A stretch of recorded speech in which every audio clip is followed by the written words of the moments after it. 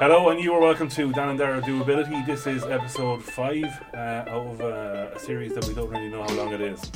No, it's going to be as long as we possibly can, really. I mean, it's not a topic that's short of info or Stories, exactly. problems, So, issues. yeah. Yeah, and good stuff too. Exactly. And some of the good stuff we'll talk about later on. We're going to be chatting about the therapeutic riding up in Rathfarnham Equestrian Centre. Mm-hmm. And we will be playing an interview we did back from the motor show 5 weeks ago. 5 weeks. Feels so long ago, really, doesn't it? It's mad how quick that goes. Yeah. I mean, we were just starting the podcast at that point. Absolutely, yeah, we're so old now. And we have an interview from Izzy's Wheels that we recorded back then, which is pretty interesting as well, what to do with wheelchair cover. So we will come to that in a while. News, Dan. Dun, dun, dun, dun, dun, dun, dun, dun, dun. News headlines. Okay, so just want to go back to October that just popped up for me, okay? Yeah. I think it was Maria Hanlon in the Irish Times was reporting that a committee was being formed. Right. You need a good committee, right, to monitor Ireland's implementation of the UN Convention on the Rights of Persons with Disabilities. Right. Now, I know this is a bugbear of yours, and I meant to go back and actually dig into the article a little bit more. I know that's something you've spoken on going back. Yeah, I spoke on that in 2017 at the Equality 17 conference in the Royal Hospital in Kilmainham. I had the privilege of speaking on that topic at that time, and it's something that is very important to me because Ireland at that stage was the only country in Europe, as far as I can remember, that hadn't ratified it, and then we were the only country, as far as I can remember, bar one in the world as well that hadn't ratified it. So, I mean, we're in the 21st century, and that, we're last bar one for things like that. I mean, for a country that had the Equality 17, the marriage equality referendum, I mean... Bag tax. Sorry? We've even done plastic bag tax, and we can't even do this. Exactly, yeah. I mean, it's just... And like I said, we're in the 21st century, and there's thousands of people with disabilities. Will I give you a number that staggered me? Yeah, okay. Right. Go ahead. 13% of the population have some form of disability. Mm-hmm. So that's, give or take, 643,000 people. Yeah. And okay, that's everything. That's the whole from A to Z that we like to talk about. Yes, exactly. Yeah, but 13%. That's huge. That's a massive amount, and I suppose 13% on its own doesn't sound like much, but when you put it into the context of 4.5 million people, yeah, not a big country. That's an awful lot of people. That's an awful lot of people. So hopefully we actually to do something. Yeah. I mean, I did hear a while back that it was being passed through. Yeah, I think somewhere in the article says about March. I think it was ratified or something. Yes, yeah. So it was being passed through, but the issue with things like this is, and I suppose that's the nature of news and the media, that it, there will be different news cycles and that kind of thing, that, obviously something else will take priority, but it's not like the issue disappears. Yeah. It's like for me, and countless others with disabilities, the disability itself doesn't disappear. Yeah, just because we're not talking about it. Yeah, exactly. Yeah. So yay, we did something good. That's fine. Nothing happens. Yeah. Yeah. Exactly. Something bigger comes down along the line. Another headline I saw there, Dan, actually this week as well. It's just from today's newspaper, actually, from the Irish Examiner, from Catherine Shanahan. And it says mental health services not available to people with disabilities. Now this is centred around Adam Harris. He's the younger brother of Health Minister Simon Harris. Okay. And apparently he's going to highlight the difficulties people with intellectual disabilities, including autism, face trying to access mental health services, which he said, or he's going to be addressing in the conference today.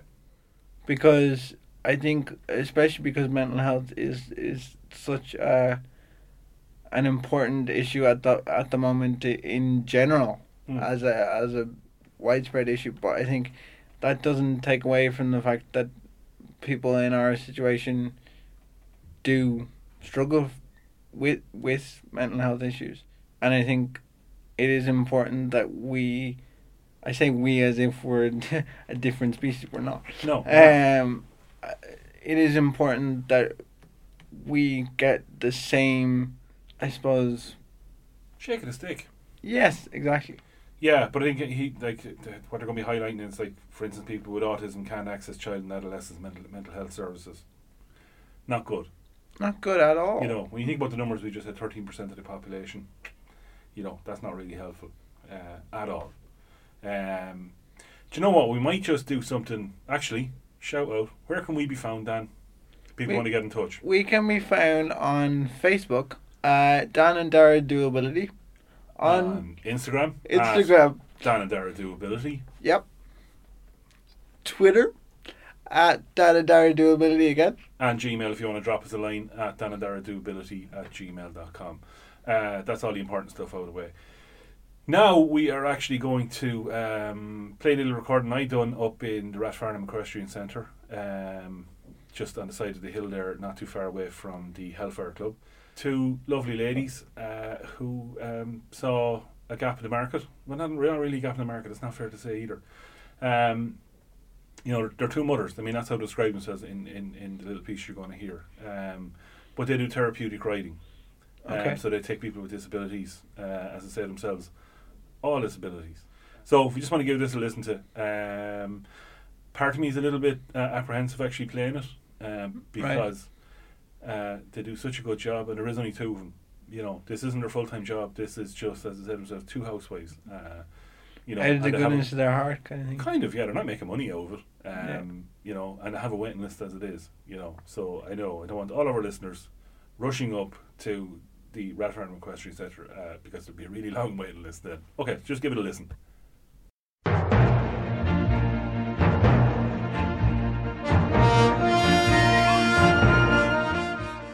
This is Dan and Dara Doability. I'm Dara McNicholas, and today I am at Rathfarnham Equestrian Centre, and I am joined by Orla Doyle, Grania Bulger. Orla and Grania do therapeutic riding here at the Rathfarnham Equestrian Centre, and we're just going to give us a quick, I suppose, explanation as to what therapeutic riding is.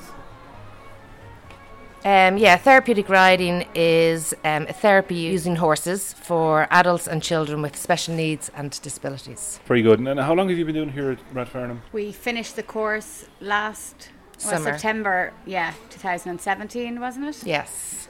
And we've been kind of doing it on and off since then. And what prompted you to go and do a course and get involved in this? Well, both of us have bored. horses here. Both of us, Orla has a child with special needs. I worked with kids with special needs. And so to combine the two together, we decided that we'd do the course in Festina Lente and Just see how it goes. give back something to the community. Very good. I mean, I've been here a little while with my own daughter, kind of, and a horse riding in the middle of the watch, kind of what's going on. What sort of range of disabilities do you deal with? We take any range at all. Most of the clientele would be on the autistic spectrum. We have children with cerebral palsy, Down syndrome, Autism. That would be the main ones, but any type of disability. ADHD, just children that need help, like school-wise, to calm down and stuff. But yeah, not limited to anything. Very good. And why do you think horses are particularly suited for dealing with people with special needs?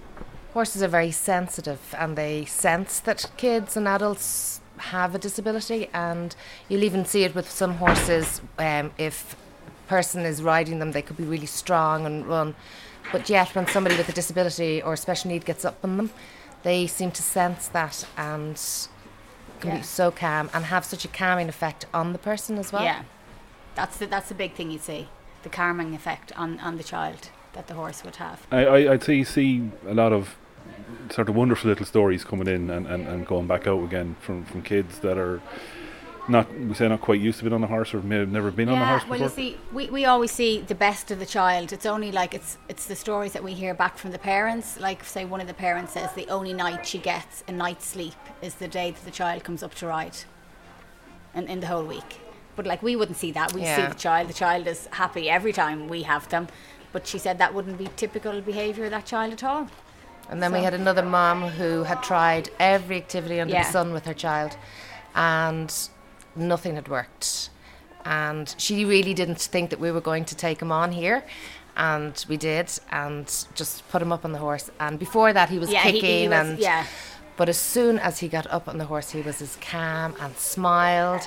And they were even flabbergasted, the parents, just looking at him. And since that time, he just loves horse riding. And he shows her the picture of the horse, takes out his little shoes that he wears for horse riding every week. So that things like that just make it so special. That was nice. That child wasn't going to get on, so you have to make the call when we just put them on and see how it goes. That just worked. Yeah.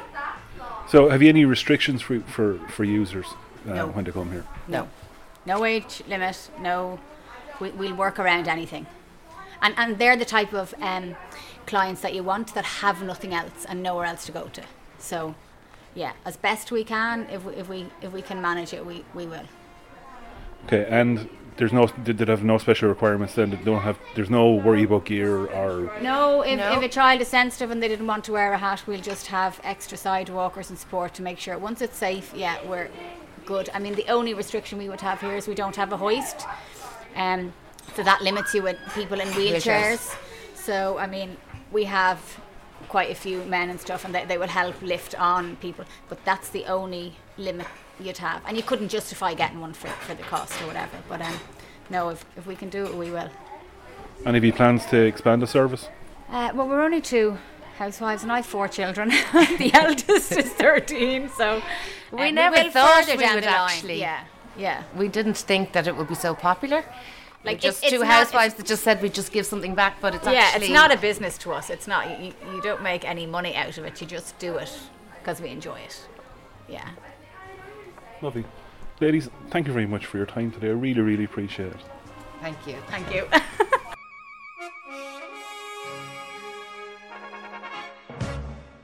So there you have it, Dan. That was therapeutic riding up at the Rathfarnham Equestrian Centre here in Dublin, up near the Hellfire Club. Your thoughts? My thoughts, well, the most immediate thought that comes into my head is the amount of respect I have for them, just, doing it, I suppose, not for non-profit, and just out of the goodness of their hearts, as I said before. But I think just hearing the effect that it has on the people that use the service is massive, and that's hugely positive. Not only on the people with disabilities, but their family as well. I mean, that one situation where the mum only gets, what is it, one night free a week is so that must be like goldest, so.